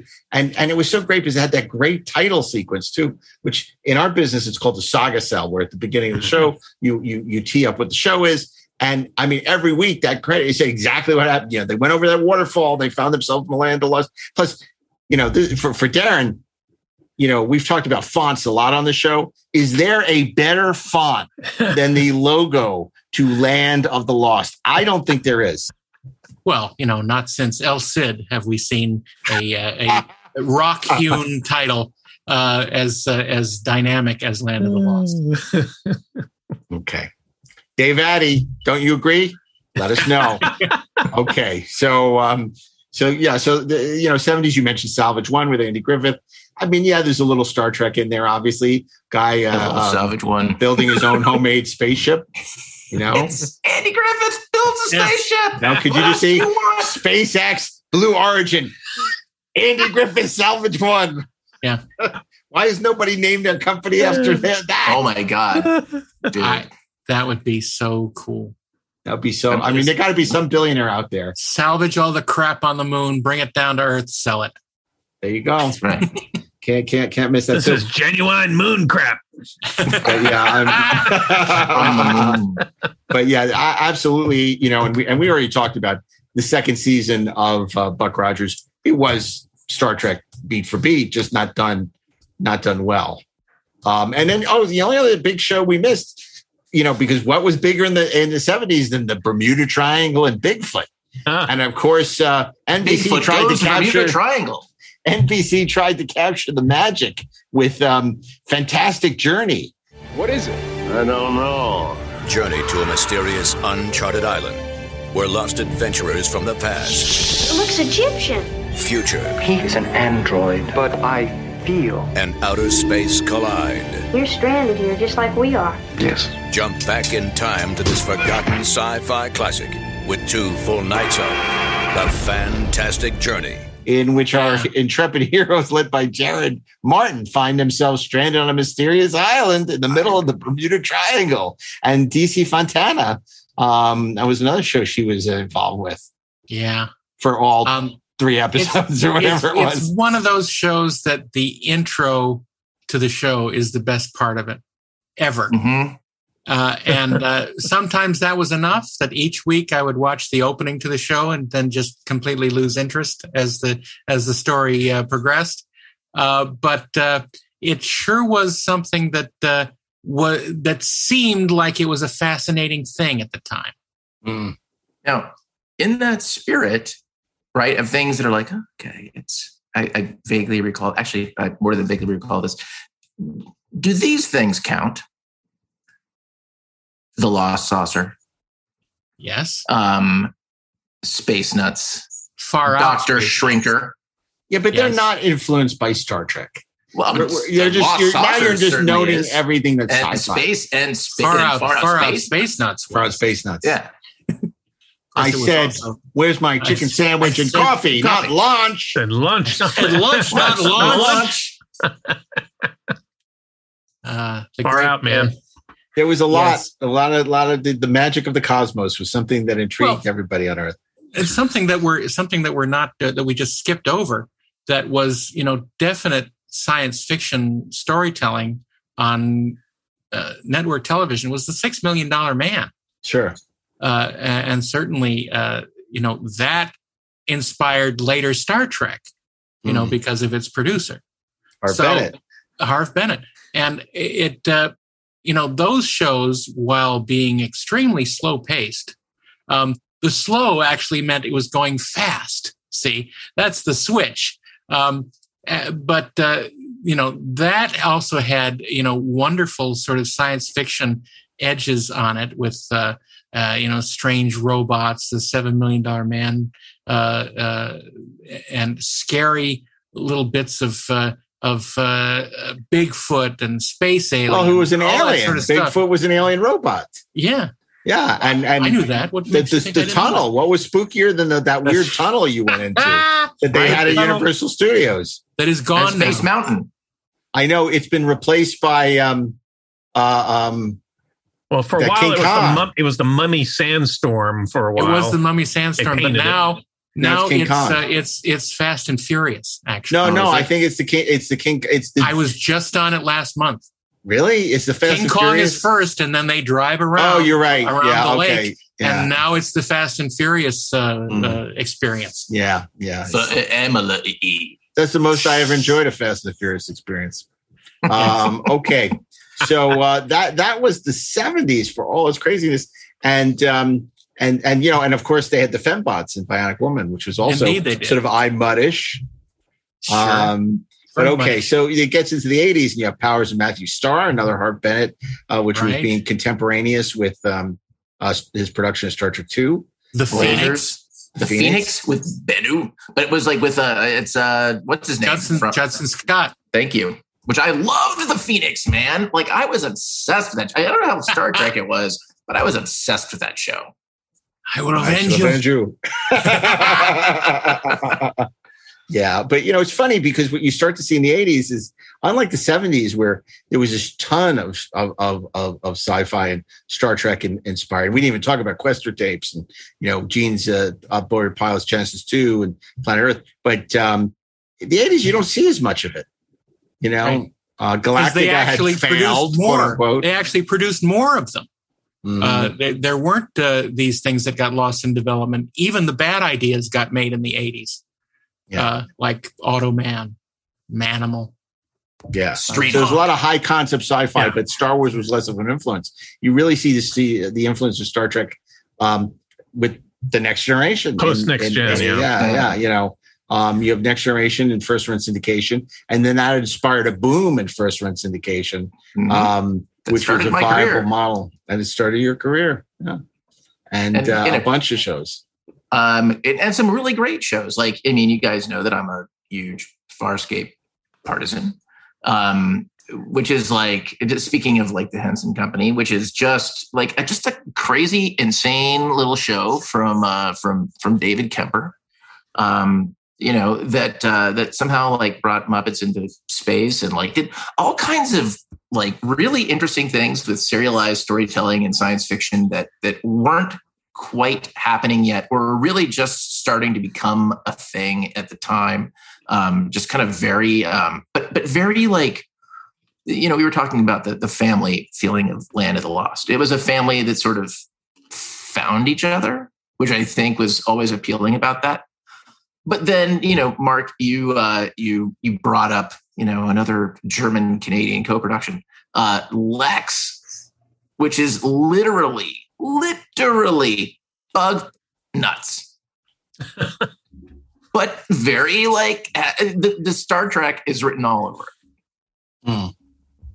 I'm amazed. It didn't take long for Next Generation to start to, so many imitators, because you not only had the first run syndication arm of Paramount, not only launching Star Trek, but War of the Worlds with a lot of the same people. Herb Wright was on that for a while. The original creator of a guy who took the first pass at Next Generation was. I think that came out the first season of that was during the second season of Next Gen, and then they retooled it the second season.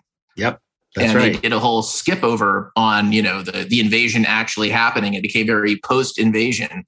And it was Richard Chavez, who came onto the show, right? Who was in Predator. Mm-hmm. Right? Yeah, exactly. And you had everyone and their mother trying to get in on the Star Trek action. Anyone who had any peripheral association. So Harv Bennett does time tracks for PTEN with Dale Midkiff. And he does that with Gary Nardino, the producer of Star Trek 3, who used to run Paramount's TV division. They said, we know a little something about Star Trek. Well, not enough, because Time Tracks was not very good, was it? Tech War. Well, I was going to get to that. Then you got Bill Shatner jumping in with Tech War. In the year 2044, the most powerful drug known to man is called tech. An electronic mind stimulant so powerful that fantasy and reality seem one and the same. And if you deal in tech, you'd better be able to pay the price. The court finds you guilty and sentences you to 15 years in cryogenic incarceration. Now, sentenced to a state of frozen suspension, ex-cop Jake Cardigan, wrongly convicted of dealing tech and the death of his partners, is about to return to the living. One slip, one contravention of your parole, and it's back inside. Determined to prove his innocence, he begins a relentless search to find his unknown enemy. And there's one man that can help. Jake, if there was something more I could do for you, what would that be? Help me clear my name. And with Jake's new partner... I'm an android. A level 10. At least. They're about to embark on a deadly game where there are no rules. Are you a sports fan, Cardigan? If you don't back off, the tech lords will kill you. We have some unfinished business, Jake. I don't do business with tech lords. While my partner's all dead, I'm still alive. What's real, what's not, isn't always easy to figure. This is where you killed your partners, right where you're standing. You know where he is, don't you? I can't see his face.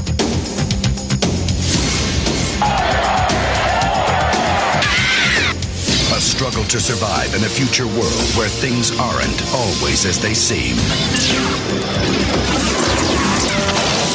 Greg Evigan, Eugene Clark, Tori Higginson, with special appearances by William Shatner and Sheena Easton.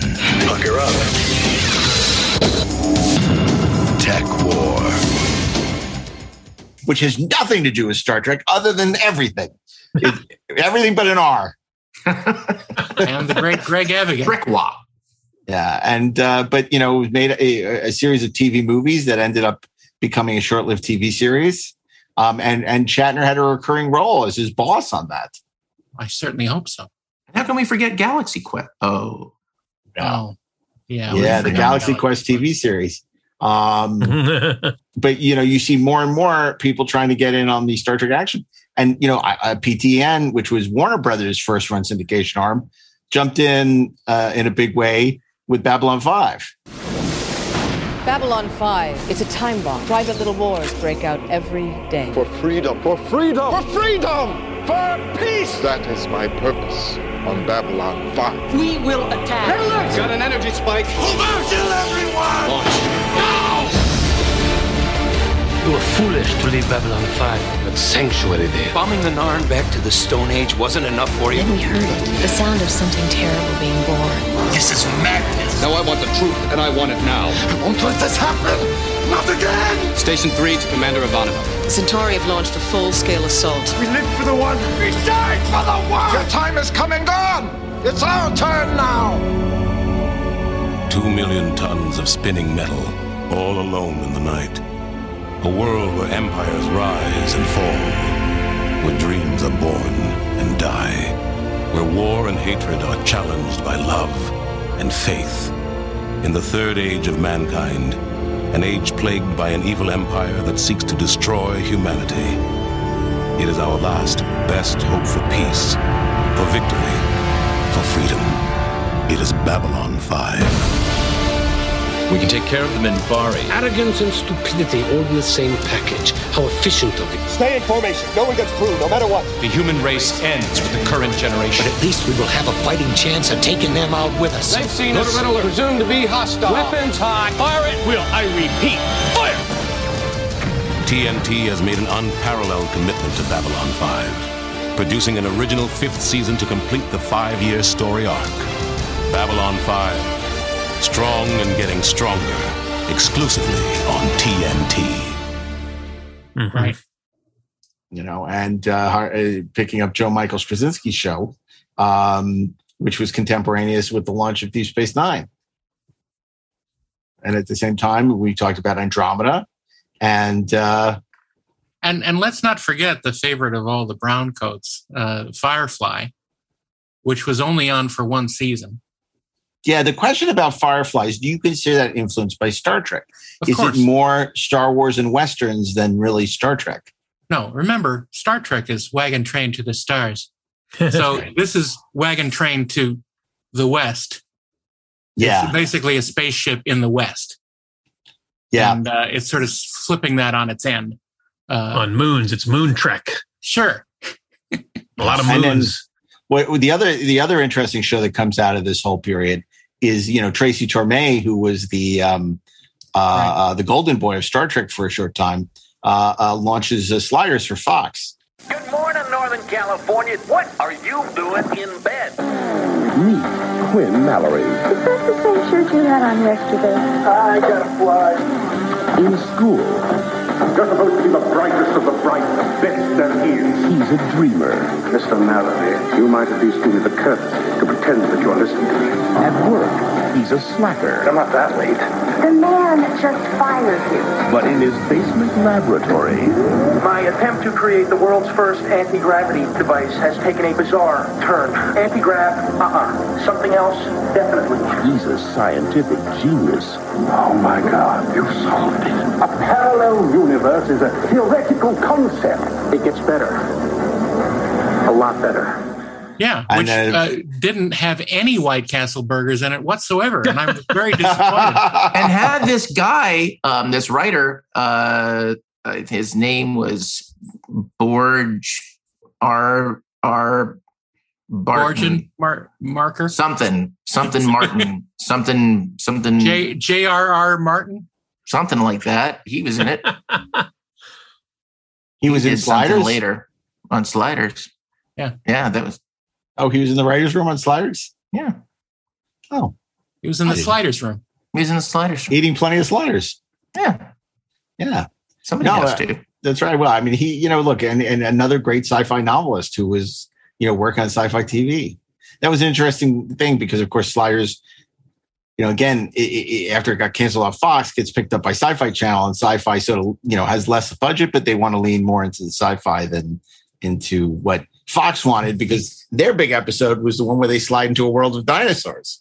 That was the final. That was the story that broke the camel's back for Tracy. He's like, all they wanted was, that was like their biggest rated episode. He's like, that's all they wanted after that, high concept stuff where they could put in the commercial, like dinosaurs and humans. Well, if it's their biggest rated episode, that weren't they right? Well, but was that sustainable? Was that sustainable? Is anything? I don't know about that. And then what about a show like Quantum Leap? Would you consider that it's kind of a high concept story about a person jumping into different? I'd actually like David Lee Roth. Right. I'd actually put Quantum Leap more in the category of The Fugitive, actually. Interesting. Because he's a fugitive from himself. Well, and Quantum Leap basically was Donald Bellisario's episode of Galactica called Experiment in Terra, where Apollo goes to help somebody and appears in the guise of someone else, and they don't recognize him as Richard Hatch. I mean, that literally is Quantum Leap. He looks like Jamie Bamber. It's so weird. So that was the influence for Quantum Leap. But there is a certain Star Trek quality to it in terms of it. But then you start to see more recently the continued influence. I mean, Spielberg took his shot with Earth 2. NBC committed for 2 seasons and probably wish they had committed for none. They did a couple of shots. They did Sequest DSV as well. That's correct. I think that's more related to Star Trek than certainly Earth 2. I think Earth 2 was basically Lost in Space. Yeah.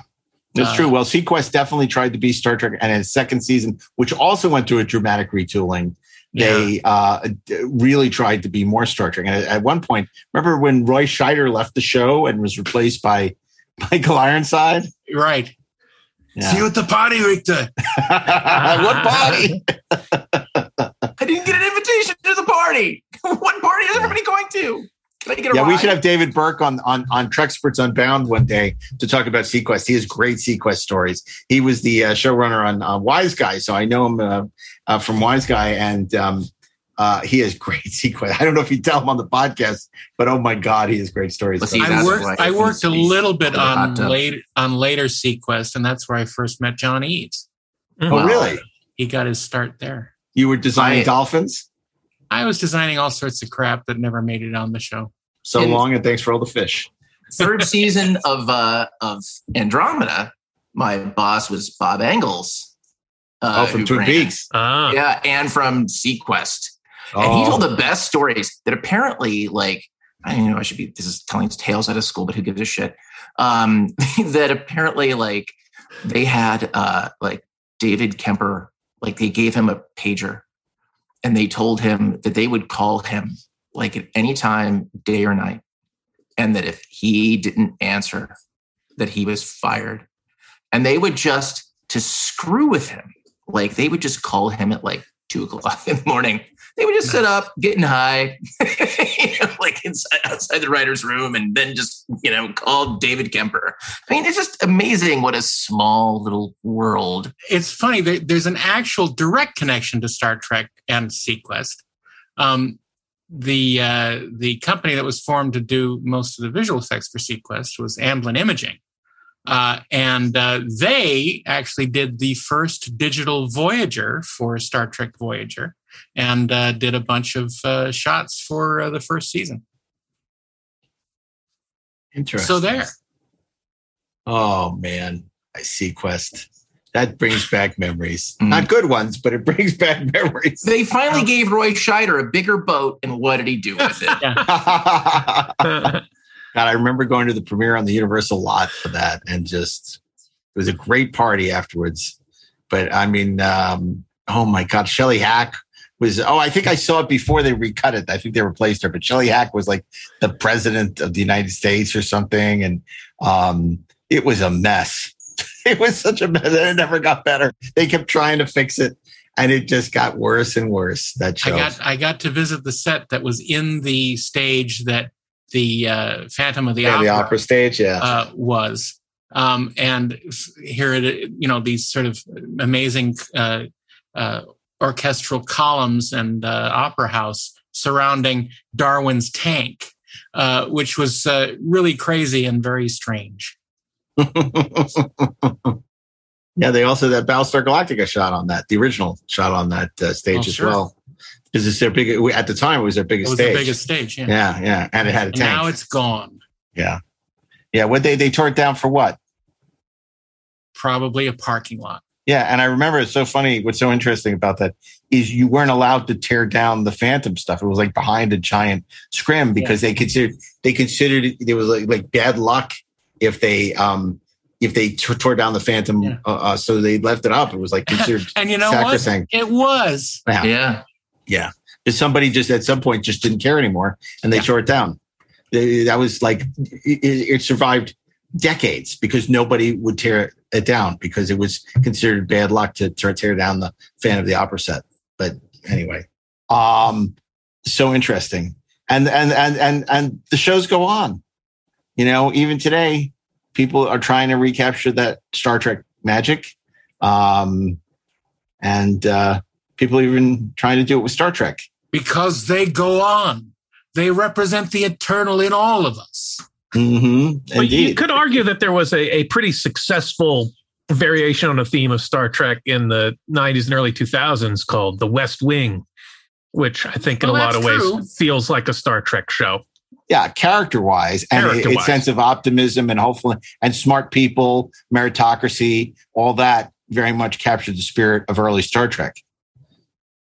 And I people said that President Bartlett talked the computer into destroying itself. And I think part of that is you had somebody like Aaron Sorkin, great dialogue, great characters, and a lot of metaphor because it was a fantasy world because it was produced during the Clinton administration, but it didn't take place in our world. It took place in, an alternate reality, where some of the stuff was happening. So that's an interesting point. You want me on that wall. You need me on that wall. There were diplomatic missions and, all that sort of thing happening. Yeah, no, that's great. And we've talked about that, like, what are, sort of when we did that episode where we talked about movies that aren't Star Trek movies, but that are, stuff like Hunt for Red October and, all these movies, Master and Commander, where we talked about movies that felt like Star Trek that had the DNA of Star Trek, but weren't Star Trek movies. Yeah. And, but, look, that kind of leaves us with the, certainly no one on the show would say they weren't trying to recapture the magic of Star Trek, that Star Trek was an influence. It's a show that is about to enter its third season now on Hulu, and that's Seth MacFarlane's The Orville. I really wish they'd let us play music up here. Make these long trips go by a lot faster. You don't know how this crew is going to feel a year or even a month from now. I am sorry to have caused you distress. I'm going to use my imagination and pretend that didn't just happen. People are scared, Captain. Your crew is scared. Show the galaxy that humans are different, that we value life even when our enemies don't. You will be silent! Stormtroopers. They caught us by surprise. Return fire. All sections reporting heavy damage. Captain, the quantum core has been breached. You will surrender or you will die.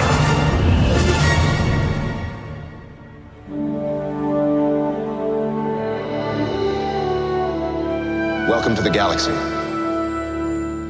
Which is a love letter to Next Generation. Not only does it have a lot of the directors who worked on that, the composer, Dennis McCarthy, so many Brandon Braga who worked on Next Generation, but it pays homage to it and has since day one. And what's so interesting is to see the show evolve, because it started as an uneasy marriage between kind of science fiction and kind of raunchy, Seth MacFarlane type, humor. But as the show went on and it became less successful, he had more autonomy and he was more interested in it becoming more Star Trek and less Family Guy. And as it did, it became a much better show. I don't know about you. I'm a big fan of the Orville. I mean, they did a 2-parter called Identity, which was their best of both worlds, which is a terrific episode of the show. And I'm really interested in seeing it on Hulu because I think they're really leaning into the sci-fi of it all. They even rebranded it as the Orville New Horizons to say this is a new show, different than what it was on Fox. Yeah, I'm kind of two minds on Orville. I like its intent. I never quite got into enjoying it like perhaps I should have. And I just can't buy Seth MacFarlane as the captain. I just can't. I'm with you. What it cried out for was Richard Benjamin. I actually like him. I think he's done a great job on the show. I think they have a nice ensemble. Will it go down in history as one of the great science fiction series?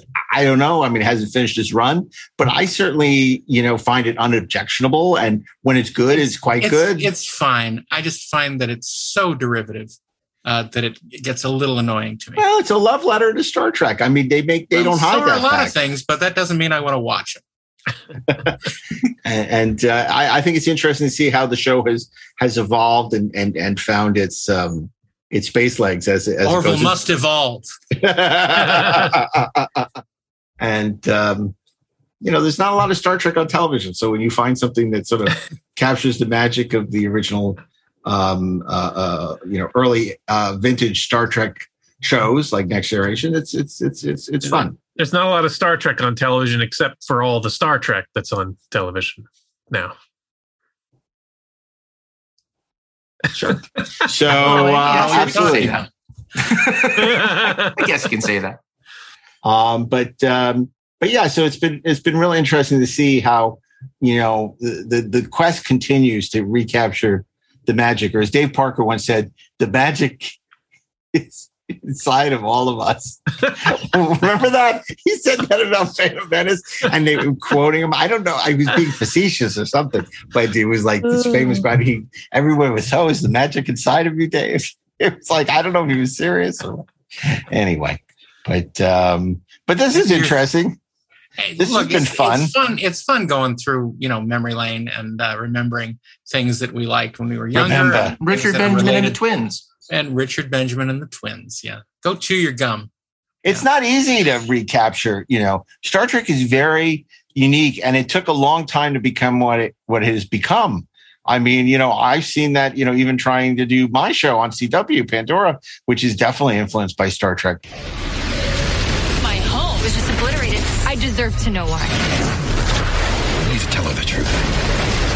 She could be responsible for the death of every man, woman, and child in existence. I am never going to let this go. Pandora, new series, Tuesday, July 16th on the CW. It's challenging. Well, obviously, we have a very limited budget, but to try and, capture what it is you love about Star Trek. And I think everybody loves different things about Star Trek, too. Yes. So that's for certain, looking at the internet these days. Well, I know. And I mean, I don't know if you saw, that survey we threw up recently of the greatest season of Star Trek, which, as we all know, is unquestionably the second season of the original series. And the winner of our poll was Next Generation Season 3. So, you definitely see this movement in the fandom, despite the fact that at the Creation Convention, when we announced the winner of the best Star Trek series, it was the original series based on Creation's survey of several thousand Star Trek fans. Well, so I'm not sure what to believe. I know what happened in those few months. The older fans died off. Although, it was interesting because Ashley had picked Deep Space Nine season 5, and there's certainly a case to be made for that. Sure. Although I think you split the vote because a lot of people were really lobbying for season 6, which is also a phenomenal season of Deep Space Nine. I think that's an episode we have to do back. We have to return to. I think we have to do a full episode on Star Trek's greatest seasons. Because honestly, I mean, I think, look, on some level, saying Star Trek, the original series, season 2 is practically a gimme, right? Like we could all just kind of go through that and say, yeah, it's this, it's this, it's this, it's this. And these are all the reasons why that's awesome.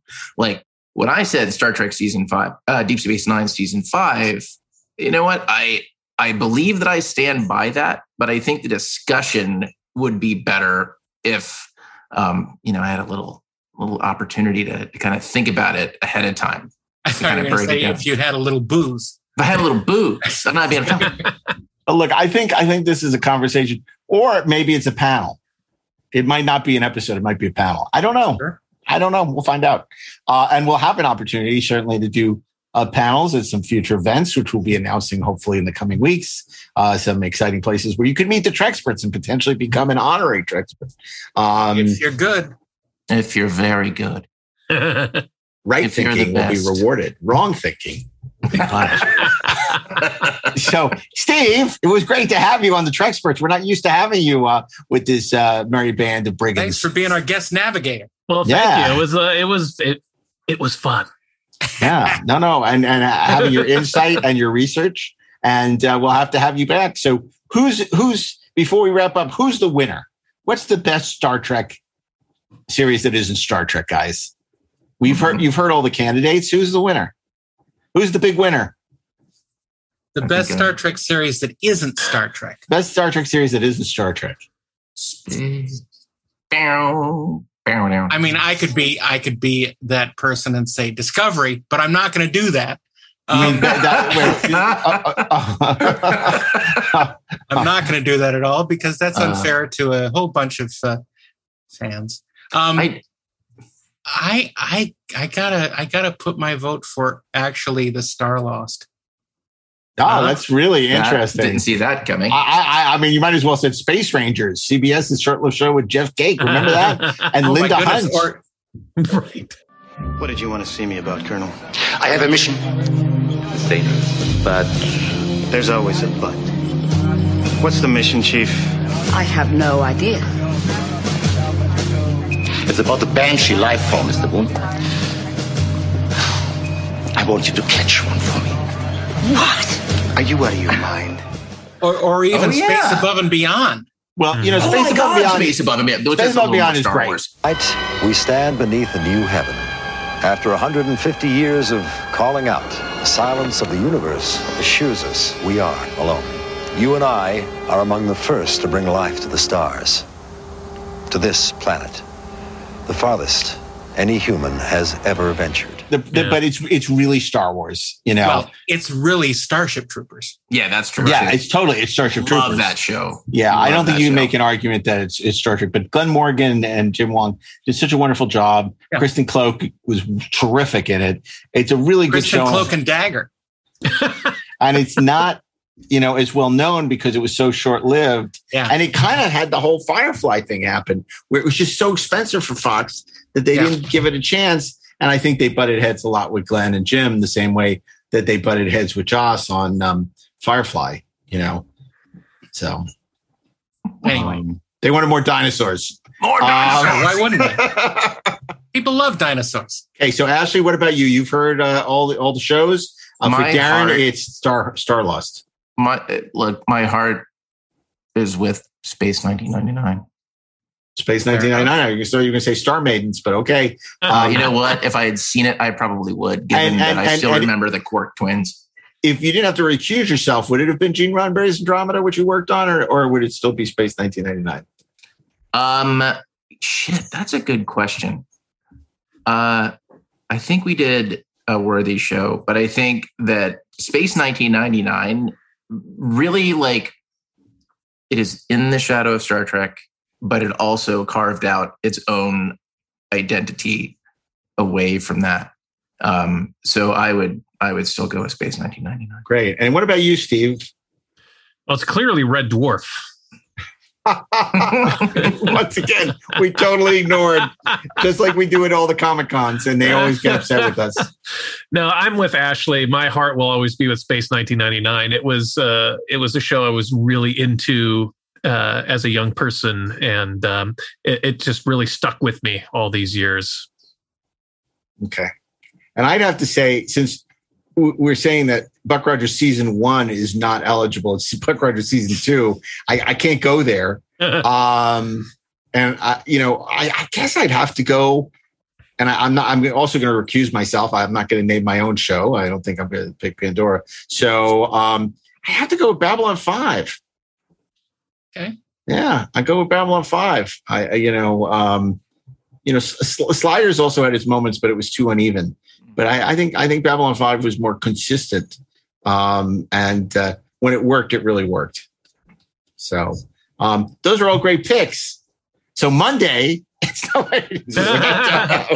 wrong show. But Steve, thank you so much for joining us. It was such a delight having you here and having your insight and your thoughtfulness, and couldn't imagine somebody better to have at the helm.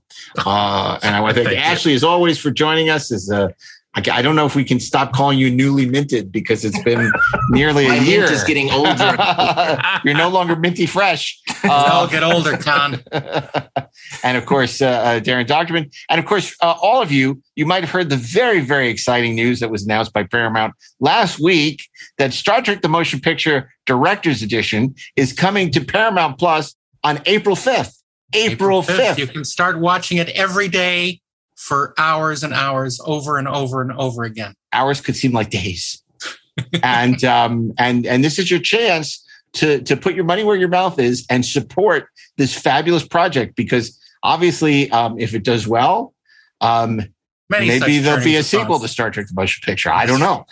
Someday. But look, we're all going to be seeing it next week at a special screening, and could not be more excited, not only to support our good friend Darren Dockerman, but to see this incredible achievement that many of us thought never would have been possible or seen the light of a projector bulb. And we couldn't be more excited for you, Darren, and the whole team, Mike and Dave, on this incredible achievement. So we're very excited, and we're glad to release it to the world. Now, I know a lot of people have been asking, would we be doing an episode of the podcast? I think we've really covered it in depth, how the road to the Motion Picture Director's Edition. But perhaps sometime in the future, we can get more in depth with everything, but probably not till everything is said and done. They've announced that the 4K Blu-rays are being released sometime in September.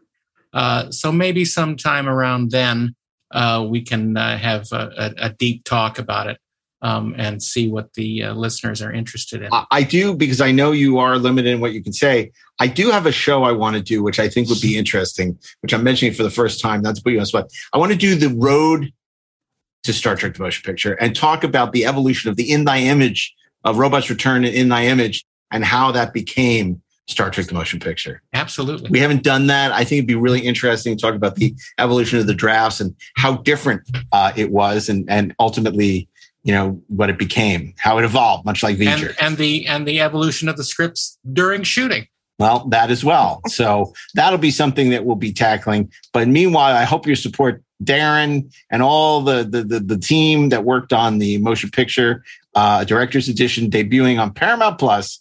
And if I read one freaking tweet about, why do I have to pay for this? You know what? It's less than a movie ticket for a month. Okay. Yeah. So subscribe for a freaking month and cancel. But don't complain about the fact that it's, what is it? Well, how much is it? I don't even know. What, $9.99, $4.99? Well, it's I think $5.99 for a basic subscription. Okay, that's with commercials, which is right? A bargain with commercials. You can get it without commercials. I prefer not to have the commercials. Yeah. $10. That's the price of a Starbucks cup of coffee. That's the price of you can't even get a large gallon drink of gas. I was just going to say a gallon of gas. So, I don't want to hear that nonsense. Darren can't say these things because he's under an NDA, but I can say whatever I want. So, and I'm telling you, that's nonsense. If you love this movie, if you've been excited about seeing this movie, spend the freaking $10 and watch it on Paramount Plus. Because otherwise we won't get nice things like this in the future. Whether you like it or not, this is how this stuff gets financed. Yeah. So if you don't support it, it's not going to happen again. And this is the version of the movie that the film's director wanted you to see. Yeah. And it's finally coming to you in that fashion, in that form. And we have a great version now of the theatrical version. We're going to get a great version of the director's edition. God willing, we'll get a version of the ABC version for nostalgia purposes. But this is it. This is the end of the road. There isn't going to be an 8K or a 12K version of the director's edition. So you need to support this release. A lot of people are saying they love this movie, but I'm going to wait till the Blu-ray. No, don't do that. Look, just spend the money. Spend the money. Spend your money. Let your money vote for you. Exactly. That's how you tell them. Show them that their ability to support this project was warranted. That's what I define as warranted. Right. Show them you love Star Trek the way I show my children I love them. Spend money. And then we'll be doing a debate between Steve Asbell and Darren about Star Trek the Motion Picture on a future episode. That'd be a boring one because we both love the movie. I know. You both be pro. Could we do an hour on viewer off? I was going to ask for that. I don't bring that up. I don't bring that up because I think, Darren has worked so hard on this. And I'm not going to give him a hard time. Even though we all feel that is, a bad call, Ripley. It's not, what? It's not his call. Greatness of what they've accomplished is so much more important than any one quibble, about, look at what they've done, and how hard they've worked on it. Now is not the time to belabor the viewer off thing. Whatever. We'll still have the theatrical version if you want to see the viewer off twice. Look, right? I've mentioned this before. I may put together a personal edit of the film that has Kirk saying "viewer off" every 5 minutes. Every 5 minutes. I love it. That's the version I want. In fact, it's the viewer off edition. If you want to see that on Paramount Plus, you need to support it so you can get the viewer off edition in 8K coming soon. I think Darren wants to say something and it ain't viewer off. Anyway, so we want to thank our producers, Peter Holmstrom, Zach Raggett, and Natalie Miscali, and of course, all of you who've been so supportive of the podcast. Hopefully you will continue to be so. Rate us 5 stars to let people know they should listen to the podcast. And you can continue the conversation about this and anything else on Inglorious Trek at Twitter, Inglorious Treksperts at Instagram, and of course on Facebook. And we do occasionally read what you're saying. We've had a lot of great conversation about the Star Trek 6 debate, and we'll be interested in hearing why you're going to tell us you're not subscribing to Paramount Plus, because that's just ridiculous. We don't charge you for the podcast. We could be Apple subscriptions. We could be doing Patreon and charging you the same amount. We don't do it. We make it free. So pretend you're paying us and just subscribe to Paramount Plus and watch the thing. I don't care if you cancel. There's no reason to keep it after that. But subscribe.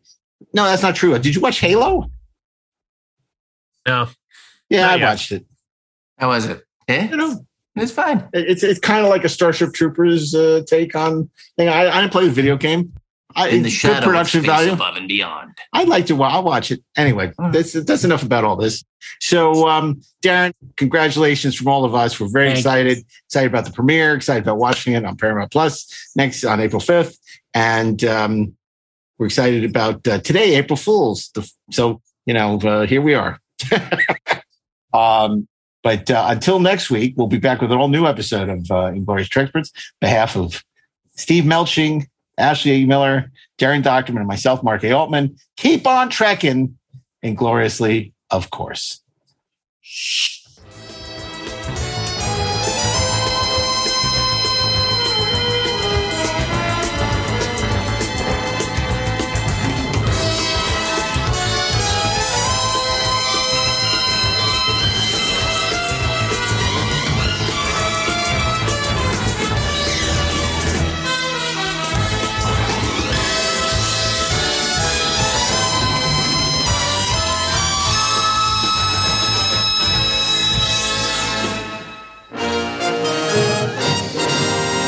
This show is produced by Dean Devlin and Mark A. Altman and is an Electric Surge Network production.